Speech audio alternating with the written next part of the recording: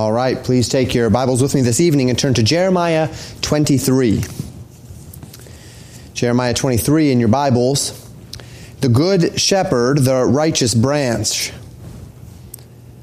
One of the particular frustrations that we have witnessed in the prophet Jeremiah over the course of this book is the frustration that he has had specifically over the prophets, the priests, and the pastors who have kept these people in a false place of assurance and who have scattered the people with error rather than confirming them in truth. As Jeremiah stood to tell the people what the Word of God had said, he did not just contend with their hearts of unbelief.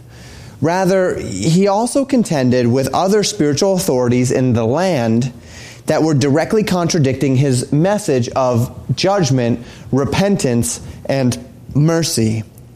And as we all know, even from our own day, as difficult as it may be for people to come to a place where they are even willing to acknowledge the authority of the true and living God, that problem becomes much more difficult when the people with a broad reach who claim to represent the God of the Bible are busy about the work of undermining everything that the Word of God says through their ministries. But there is coming a day when this will all be undone. We talked about that in Revelation 20 this morning as we had our second of 3 messages on the kingdom. There is coming a day when all of this will be undone, when all of the lies will be made known, when judgment and justice and righteousness will prevail. And today we get to see some of these promises from the context of Israel's judgment. Now, what we're going to consider today fits hand in glove, as I mentioned just a moment ago, with what I preached just this morning in Revelation chapter 20. In fact, as we talked about the prophetic context of the millennial kingdom this morning, we're going to just look at more verses that establish that prophetic context this evening. Some verses that I didn't cover this morning. We're even going to have some overlap within these 2 sermons in relation to the actual passages themselves that we will cover. We spent some time in Ezekiel this morning. We'll spend some time in a different passage of Ezekiel this evening, as well as some overlap of the same. And so we are going to perhaps add, and this is maybe a value add to what you received this morning in relation to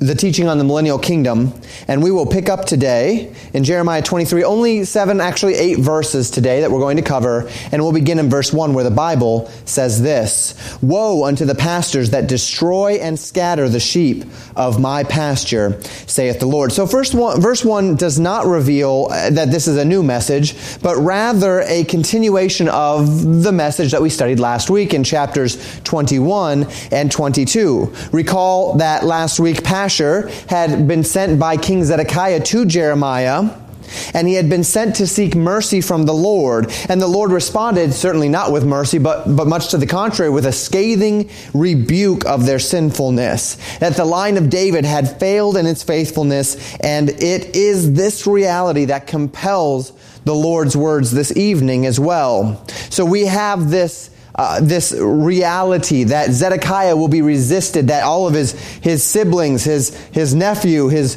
2 brothers, that they were resisted as well, he being in the final line of these kings because of their evil, because of their unfaithfulness. And God continues with this message, and he says, "Woe be to the pastors." Now, this word pastors here is the Old Testament word for shepherd. And he says, "Woe be to the pastors which scatter the sheep of God's pasture, of my pasture." All throughout the rest of the Old Testament, if you were to look for this word, this Hebrew word, it would be translated shepherd. This is the only book of the Old Testament where the word is translated pastor, and only 9 times within this book. In fact, in Jeremiah 23, we are going to see it used twice in this manner, and these are the last 2 times the word is translated pastor in the Old Testament in the book of Jeremiah. This is Numbers 8 and 9 of the 9 times that the word is found in Jeremiah. Now, in Israel, we know who the priests are. The priests obviously were those who ministered in the tabernacle and the temple and who did that work of teaching the people. We know who the prophets are, most likely derivation from the school of the prophets, set up possibly in the days of Samuel, and so we would call them kind of professional prophets, if you will. But there is some question as to who the shepherds, who the pastors might be. But we might understand from these last two chapters, going from God's scathing rebuke of if we can call it the aristocracy, his scathing rebuke of the line of David, of the king of Judah, heading straight into this warning against the pastors, that when God speaks of the pastors or the shepherds of the flock of Israel, he is speaking of her political leaders. In this context specifically, the divinely appointed line of kings through the line of David. And this is not necessarily a surprising or a giant leap for us, as we would understand that the kings of Israel, specifically the Davidic line of kings, was divinely appointed. They were the Lord's anointed, right? Saul was the Lord's anointed. David was the Lord's anointed. And in 2 Samuel 7, God established the Davidic line as his line, as the anointed line, as the line through whom the kings of Israel would pass, the recognized official kings of Israel. And to that end, we should not be surprised that they would be called something so personal, something so important as a pastor or a shepherd.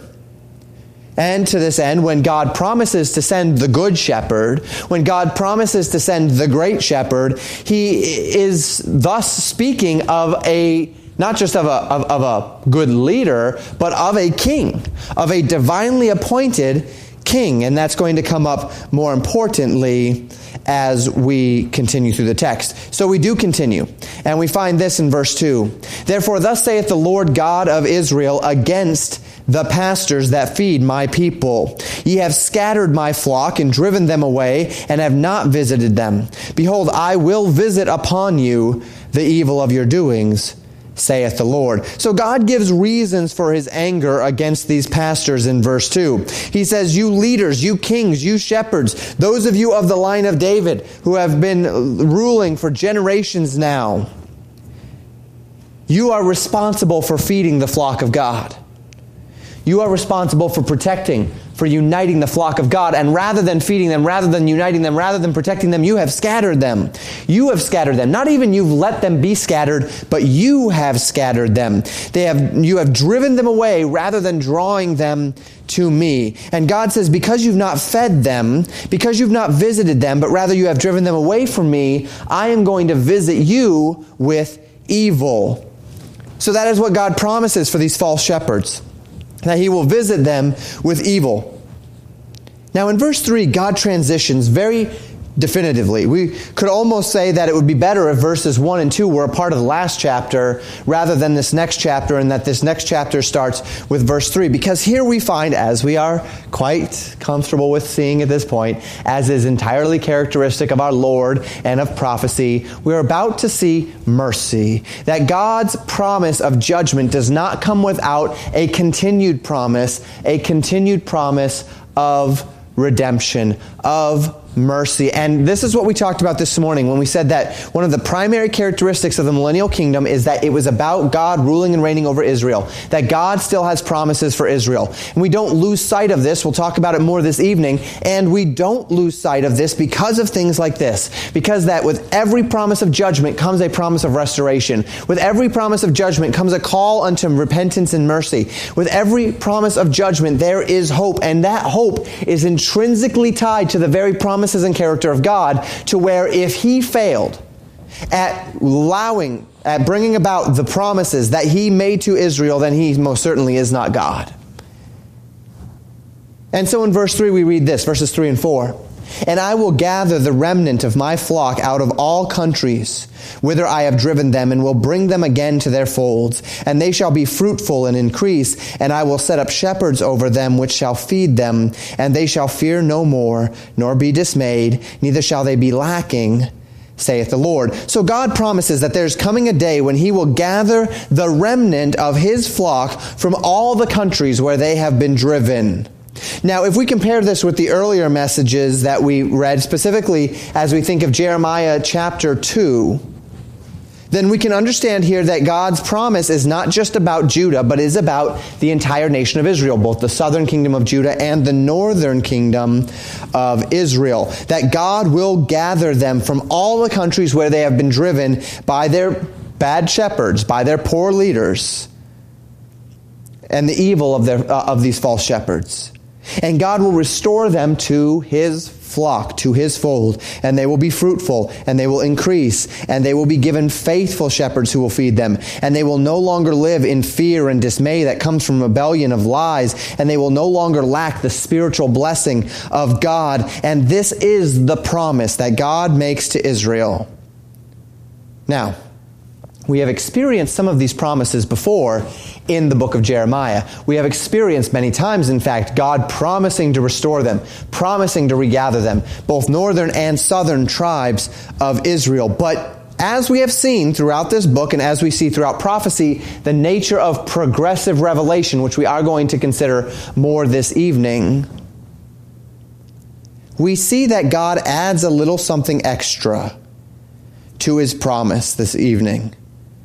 And this revelation helps us, as we compare Scripture with Scripture, to know the timing of these events, to know what God is doing. We'll find that these promises connect us through the progression of revelation in the Word of God, specifically to Messiah and His kingdom, which is to come.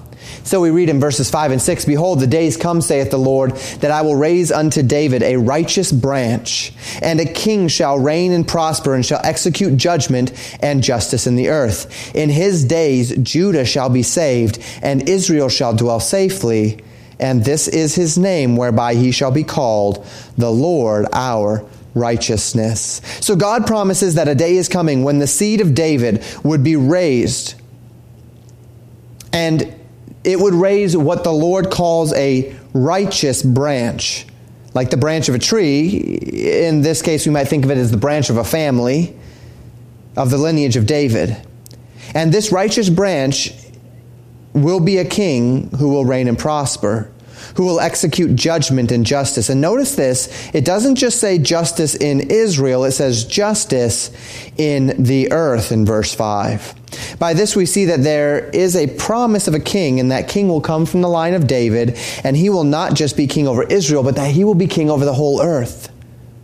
What else does the Bible say will happen in these days? Well, in his days, Judah will be saved, and Israel will dwell in safety, speaking of the two kingdoms.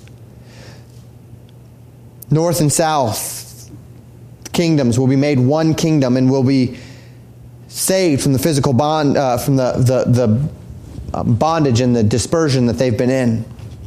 And in that day, this righteous branch, this just king, will be called the Lord our righteousness.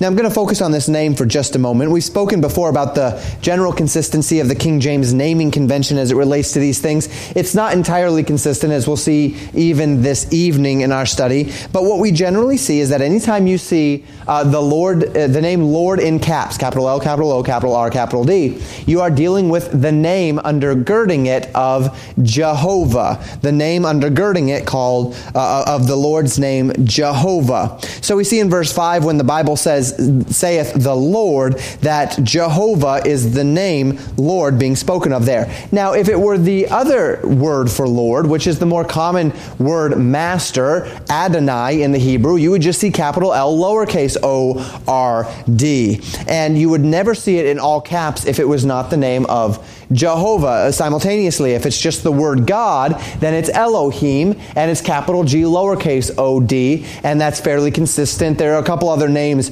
for God in the Bible, maybe not necessarily always the God of the Bible, but the other gods of the Bible, the false gods, and that would be Baal, right, which is just the word for God, or Baalim, which is the plural. Like Elohim, there's the I am at the end of it, Elohim. So to Baalim, the I am at the end, that is actually the Hebrew suffix, which makes it plural. And so we have that plural there, the majestic plural we call it, and that is Elohim. And then there is a time where you see the word Lord capital L, lowercase O-R-D, and then capital G, capital O, capital D, Lord God together. And what's happening here is that we see the two words Adonai and Jehovah put together in the context, that he is the Lord who is Jehovah, our master Jehovah. And obviously the King James translators couldn't say Lord, Lord. That would be pretty silly. So they use Lord God, and then they make God in all caps in order to distinguish between Lord, Adonai, and God,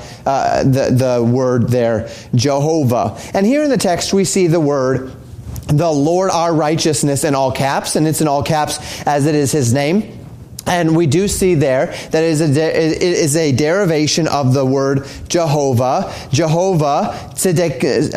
Tzidkenu, which is the Lord our righteousness. And we have that idea. Melchizedek is the king of righteousness. Tzedek is that word righteousness. Adonai-Zedek, the king Adonai-Zedek in the Old Testament, Lord of righteousness, not king our righteousness, the king of righteousness, the Lord of righteousness. Here we see Jehovah Tzedkenu, which is Tzedkenu, which is also that idea of righteousness. I'm sorry, my Hebrew's not exactly up to snuff as far as my pronunciation is concerned. But that's that idea there that we find of righteousness, Jehovah our righteousness, and they have that in all caps as it is the name of Jehovah. Now, there is an interesting instance, which we'll see in just a little bit, where there is a name that does not include the word Jehovah, but which the King James translators interpret to be Jehovah, and so they also put it in all caps, and I'll show you that when we get there. But we continue in verses 7 and 8. The final two verses we'll consider in the context before we move into other passages of Scripture today. And we read this in verses 7 and 8. Therefore, behold, the days come, saith the Lord, that they shall no more say, the Lord liveth, which brought up the children of Israel out of the land of Egypt, but the Lord liveth, which brought up and which led the seed of the house of Israel out of the north country and from all countries whither I have driven them, and they shall dwell in their own land. So finally, we have a reiteration of a passage which we read in Jeremiah 16. Jeremiah is very good about repeating himself. We've seen it in several different contexts where we see the same verses repeating themselves over and over again. Of course, we read them as repetition.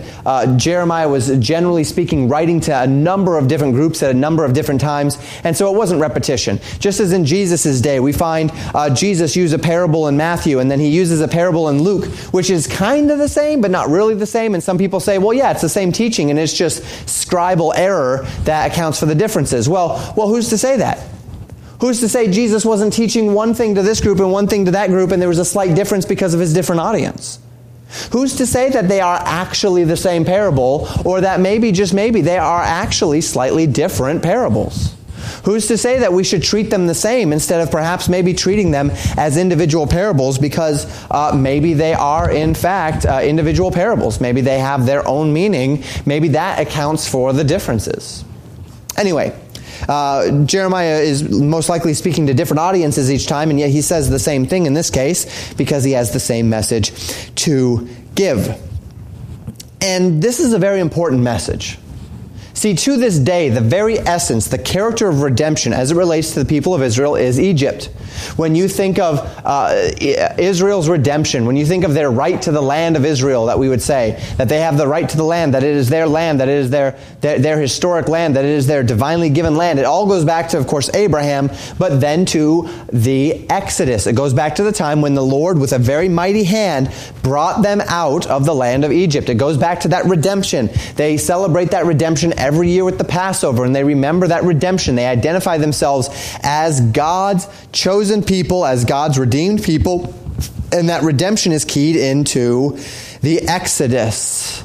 And God says there's coming a day when that redemption is no longer going to be keyed into the Exodus, but rather it's going to be keyed into them, the seed of Israel, of the house of Israel, being brought out of the north country from all the countries where they have been driven and being reunited in the land. And of course, a part of this promise, as we see, is them being reunited under the Good Shepherd, being reunited under the righteous branch. There is a direct prophetic link between the day that the righteous branch is revealed, between the ministry of the Good Shepherd, and this change in their redemptive status, their change in this redemptive character. And to this day, Israel has not changed in their character. And by the way, let me just say this as well, for those that are convinced or have heard the arguments that Israel has been replaced by the church and that the church is Israel and these sorts of things. The church is not defined by this redemption either.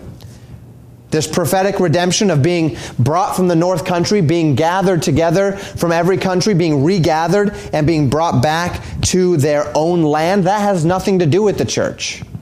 That's not what we are defined by. Our redemption is not defined by a regathering, being brought back from the north, being brought back into our own land. Our redemption is defined as a redemption that does not have a land. We are redeemed under Christ. The cross of Jesus Christ is our call to redemption. The cross of Jesus Christ is the character of the church. The character of the church is that we don't have a land. We are from every tongue, every tribe, every nation.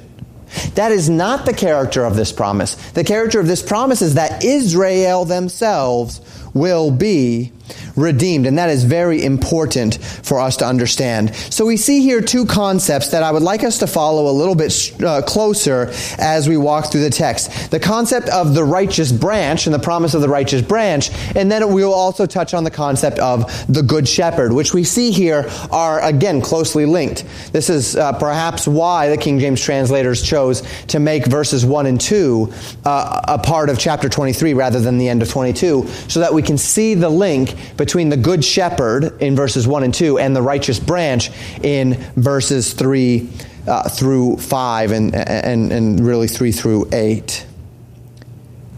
So as we begin our study of the righteous branch, we go to Isaiah chapter 4. And in Isaiah chapter 4, verses 1 through 3, we read this. And in that day, 7 women shall take hold of one man, saying, we will eat our own bread and wear our own apparel, only let us be called by thy name, to take away our reproach. In that day shall the branch of the Lord be beautiful and glorious, and the fruit of the earth shall be excellent and comely for them that are escaped of Israel. And it shall come to pass that he that is left in Zion, and he that remaineth in Jerusalem, shall be called holy, even every one that is written among the living in Jerusalem. And so this is preaching about the day of the Lord, and it's going to be a terrible day, which is where we got that first verse about the women crying out for men to take on their name because there will be so many dead men, and there'll be it's just going to be a terrible, terrible time.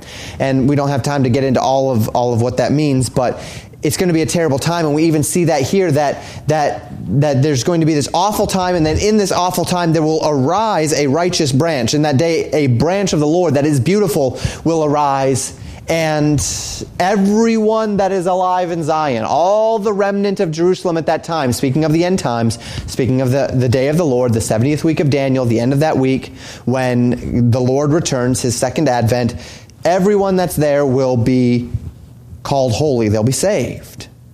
And so we see that this concept of the branch, first not called the righteous branch, just called a branch, a beautiful and glorious branch that will be revealed in the day of their deepest suffering.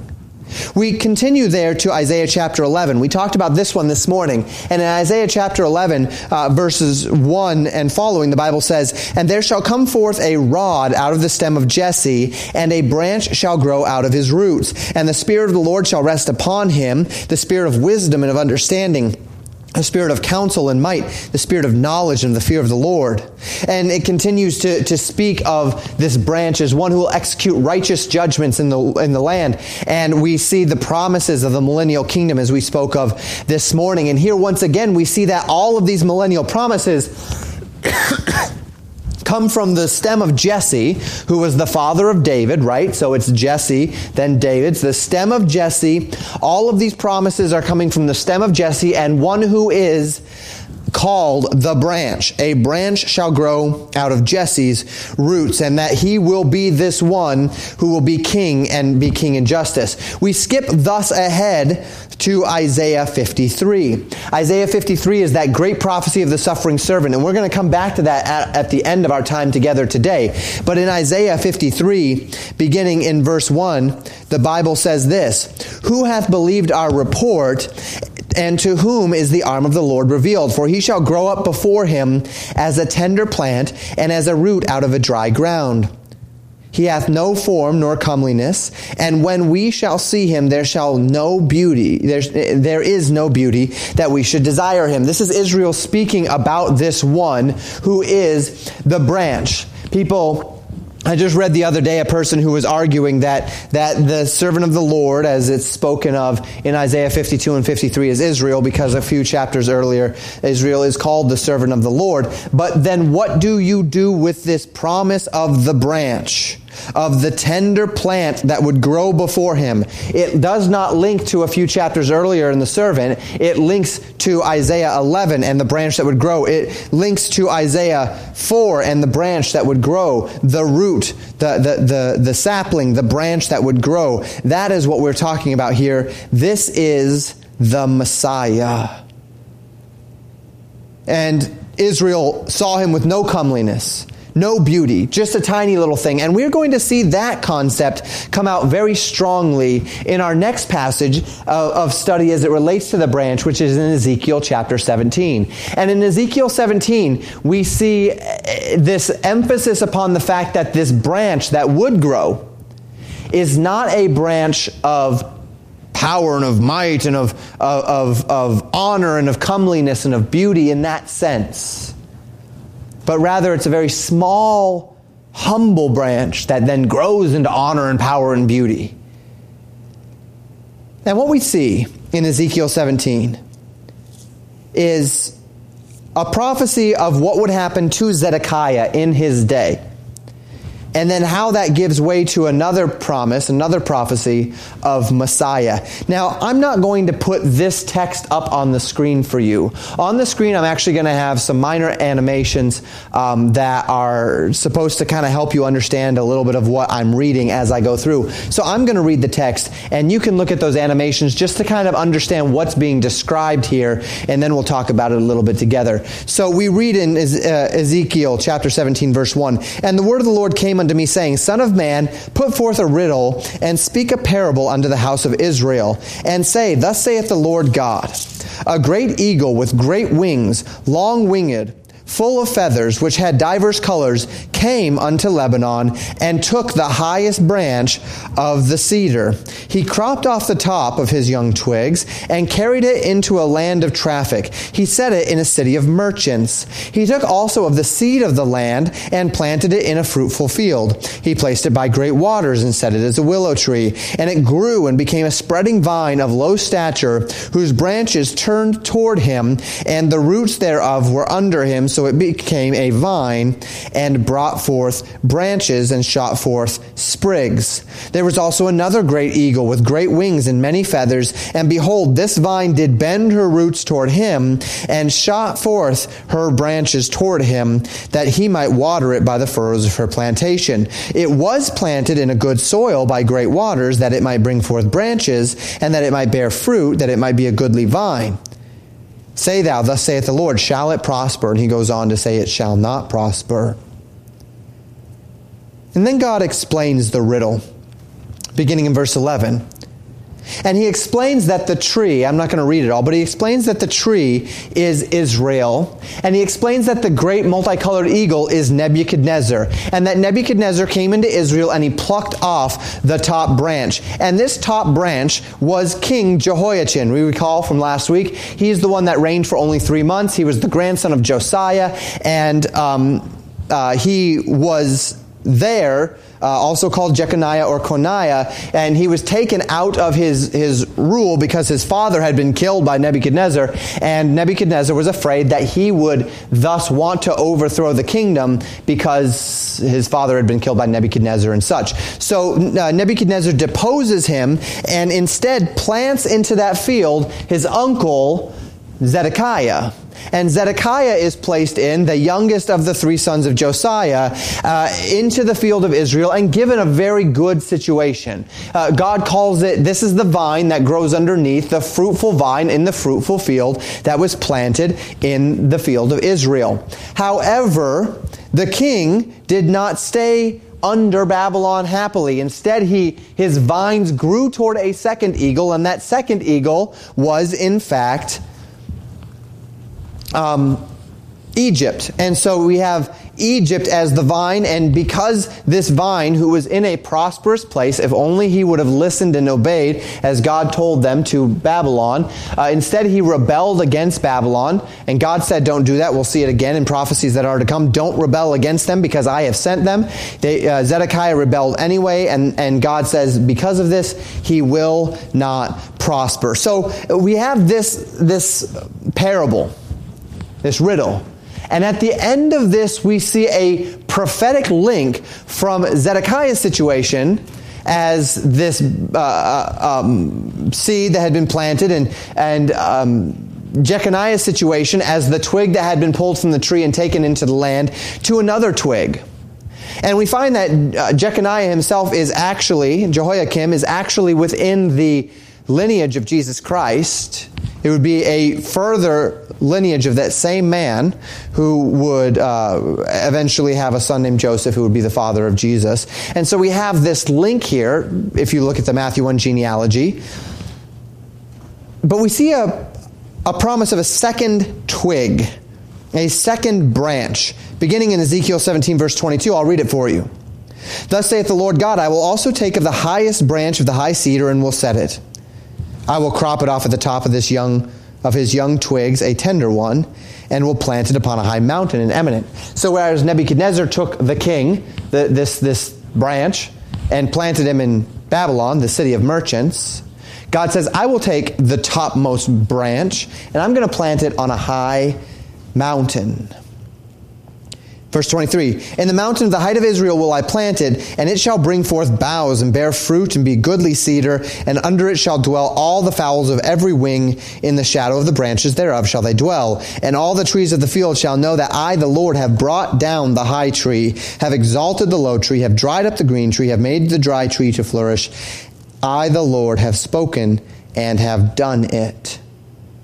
So it is we have this great promise that God would take a branch from out of Israel, and that he would make this branch great, and it would become a tree under whose shadows everything else would rest. Thus we see Ezekiel take the Isaiah idea of the tender plant, which has no comeliness, of the branch in which there is no comeliness, and drive home the point that out of Israel would come a branch that would become a great king, but he would start out lowly. He would start out humble. He would not start out as a great king. He would start out as a humble man. He would start out lowly, and then the Lord would exalt him. He would not be exalted by the nation. He would not be exalted by man. He would be lowly before man and exalted by God, and this is Jesus Christ. It's also reminiscent of Jesus' teaching in Matthew 13, the parables of the kingdom, about the parable of the mustard seed.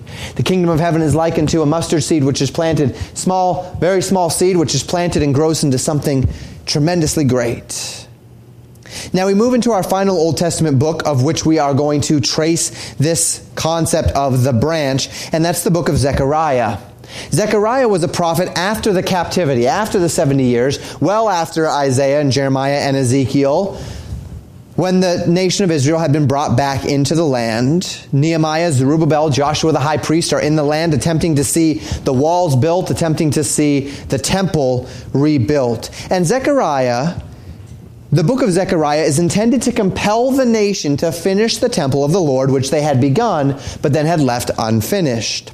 And all throughout the book, there are any number of references and promises that Messiah is coming. We studied this morning Zechariah 14 and the promises of the day of the Lord, and when the day of the Lord would come, and all of the implications of it, and then, of course, of the kingdom which was to come.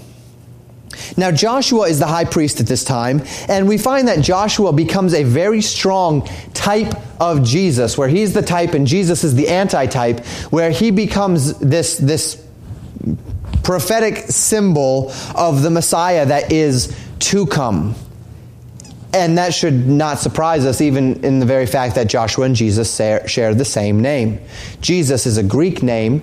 It is the Greek version of the Hebrew name Joshua or Yahashua or Yeshua, right? So we read in Zechariah 3, verses 8 through 10, Hear now, O Joshua the high priest, thou and thy fellows that sit before thee, for they are men wondered at. For behold, I will bring forth my servant, the branch. For behold, the stone that I have laid before Joshua, and upon one stone shall be 7 eyes. Behold, I will engrave the graving thereof, saith the Lord of hosts, and I will remove the iniquity of the land in one day. In that day, saith the Lord of hosts, ye shall call every man his neighbor under the vine and under the fig tree. Notice here I had mentioned before about the all caps.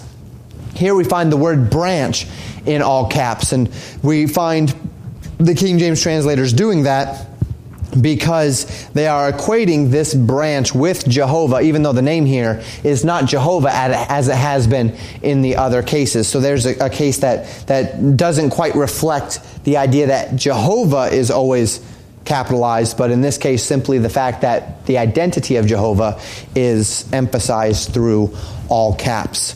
And here we see this promise of a servant, the servant of the Lord, who would be the branch. Now we're seeing the concept of the servant and the branch brought together again. We see the concept of the shepherd and the branch brought together in Jeremiah. We see in Isaiah 52 and 53 the concept of the servant and the branch brought together. And here once again in Zechariah 3, the servant and the branch are one and the same.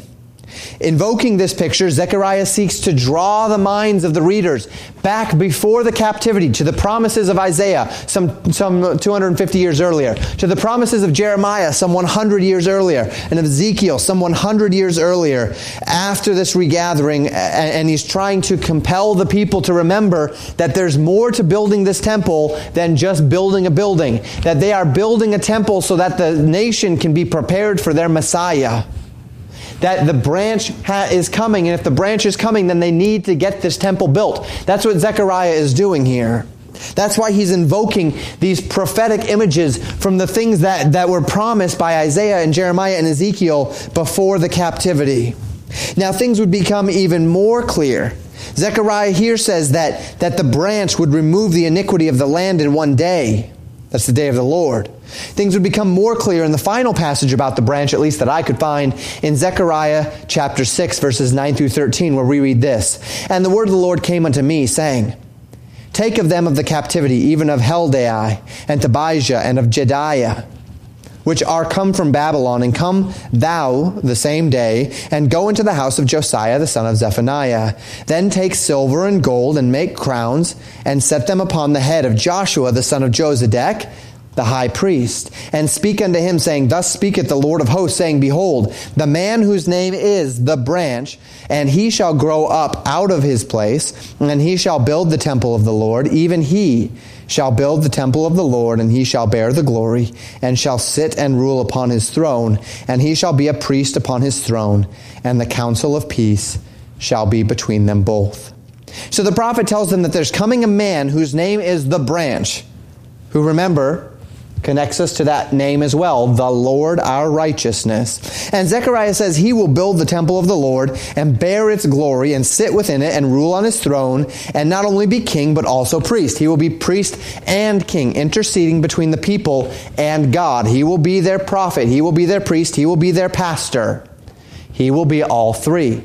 All three things that failed in the days of Jeremiah will be realized in one man who will sit in the temple and will rule from the temple. And again, this is Zechariah saying, so build the temple, right? And this is the idea here. And what we find is that in this time, there will be peace. The counsel of peace shall be between them both. He will be rule on his throne and priest on his throne. He will be the good priest, the good shepherd, the good prophet. Now, as we consider these things from Jeremiah, we see them set into a woe against the pastors of the flock who scatter and destroy the kings. But we also then see this picture of the flock. Certainly here we find all these promises that the branch will be king, but what we also understand from Jeremiah and from Ezekiel is that the king and the shepherd are one. And so we have this other picture of the good shepherd, which is also very significant prophetically. We talked this morning about Ezekiel 34 and then into 37 and the promises of the good shepherd. We'll come back to them just for a moment this evening. The righteous branch is said to be a part of God's solution to these false shepherds, looking for the day when God would set up shepherds over the nation that would feed them rather than scatter them.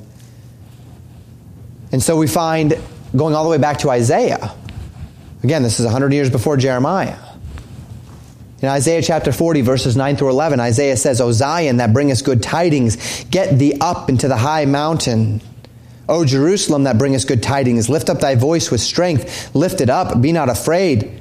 Say unto the cities of Judah, behold your God.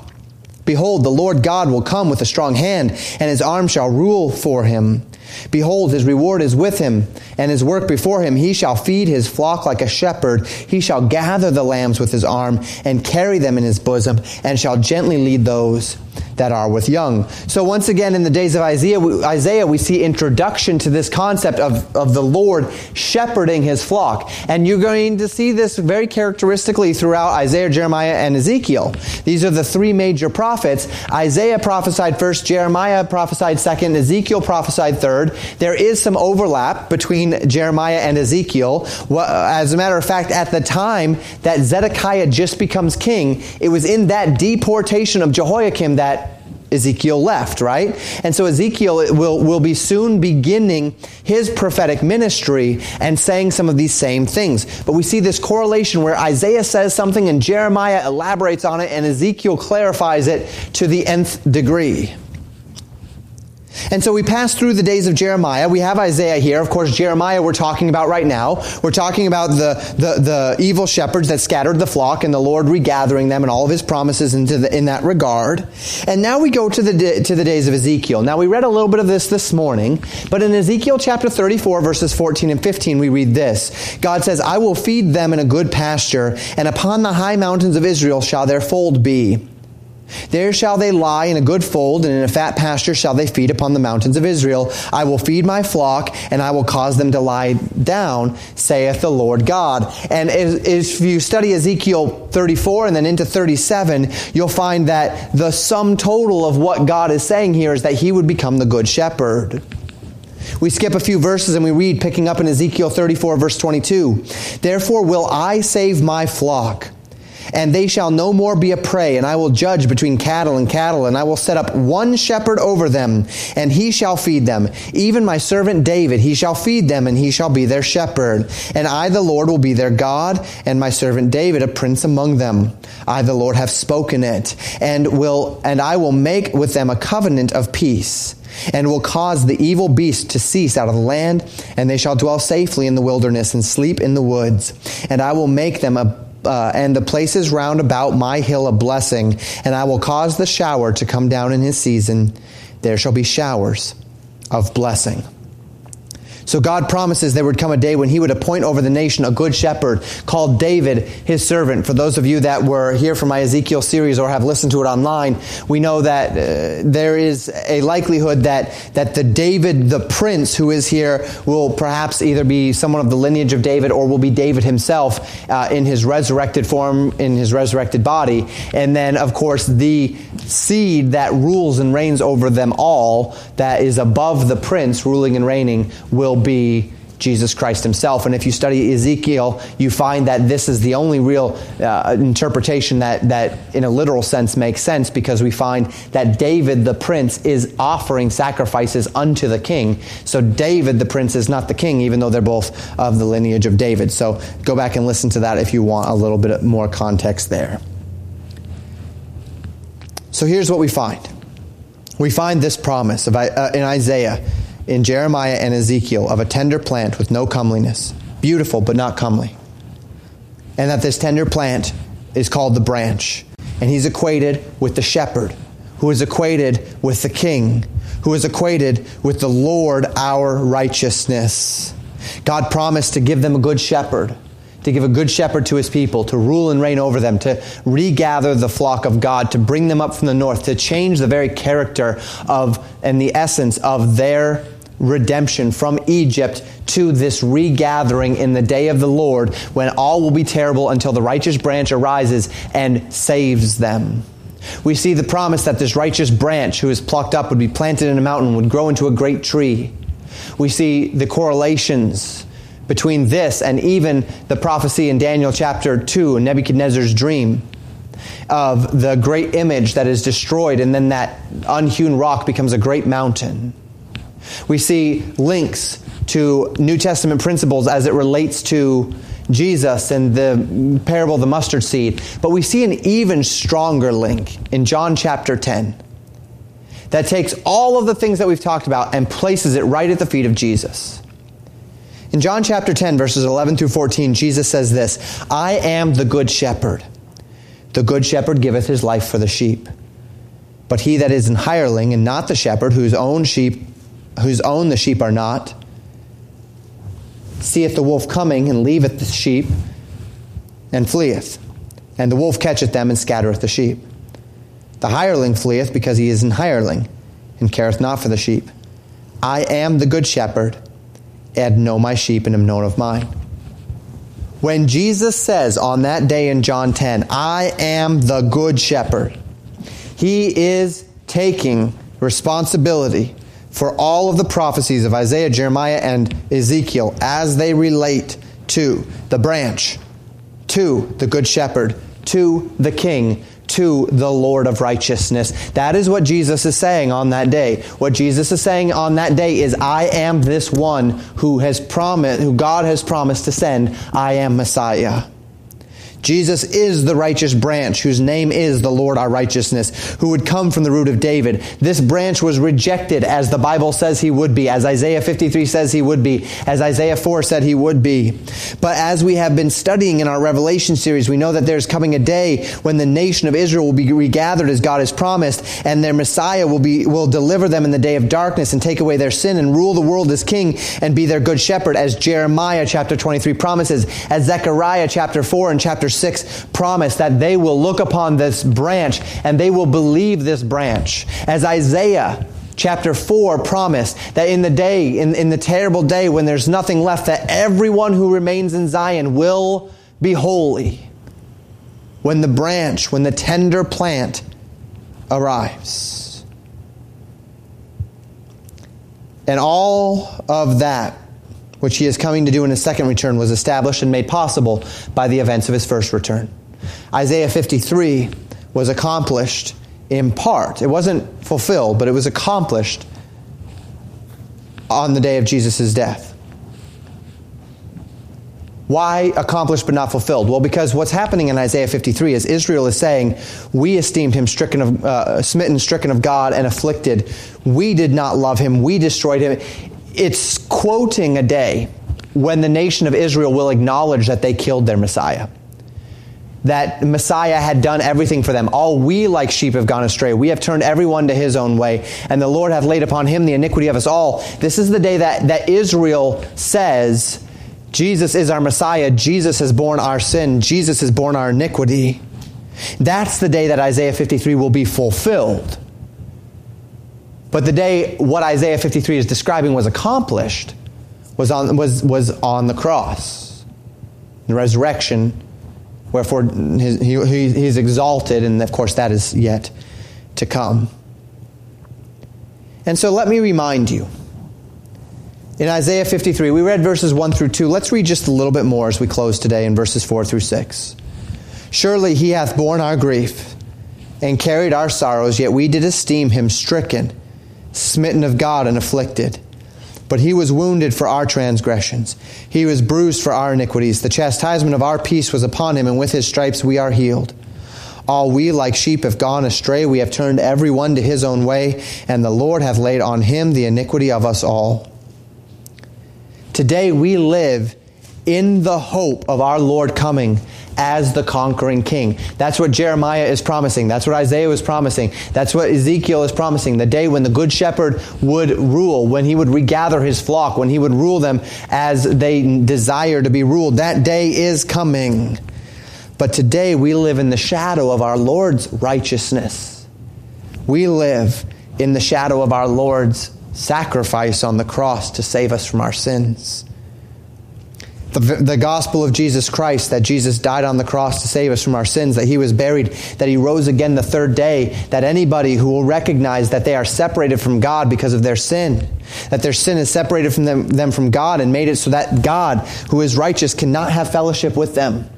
And that there's no amount of effort that they could possibly engage in, no money, no goodness, no wisdom, no power, nothing in and of themselves that can reconcile themselves to God because they're already guilty, but that Jesus Christ, because he was never guilty, because he was sinless, did on the cross what we could not do for ourselves, and he took our punishment, and he took God's wrath upon himself, and he paid the debt so that anyone and everyone who will accept that gift, who will not say, nope, I'm going to get there my way. I have my own plans. I have a plan B. I have a safety net. I've got something that I think God will accept. Anyone who acknowledges that there's nothing that they can do, that they are entirely bankrupt of any capacity in and of themselves to get themselves to heaven, but that Jesus did the work for them, and accept that work, recognizing that he died on the cross, but he didn't stay dead, that he rose again on the third day in victory over sin and death and hell, and that validates that everything that he said he would do, he can do, and it validates that because he is alive, he can make us alive as well, and if you will believe that, you will be saved.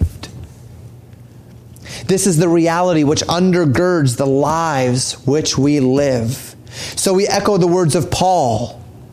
Because just as Jesus was exalted through his submission, just as he was that little branch that will become the great tree, because of his submission to the Lord, we echo the words of Paul in Romans 14 verse 8 that says, for whether we live unto the Lord, and whether we die unto the Lord. Whether we live therefore or die, we are the Lord's. Because it is the Lord who exalts. He will exalt Jesus in the day. Jesus was that submissive, tender, uncomely branch who will become the head of the corner. Who will become the great tree. And for this day, such words compel us unto vigilance and obedience and faithfulness, so that in the days to come we might, even as we consider in our time this morning, reign with him on high.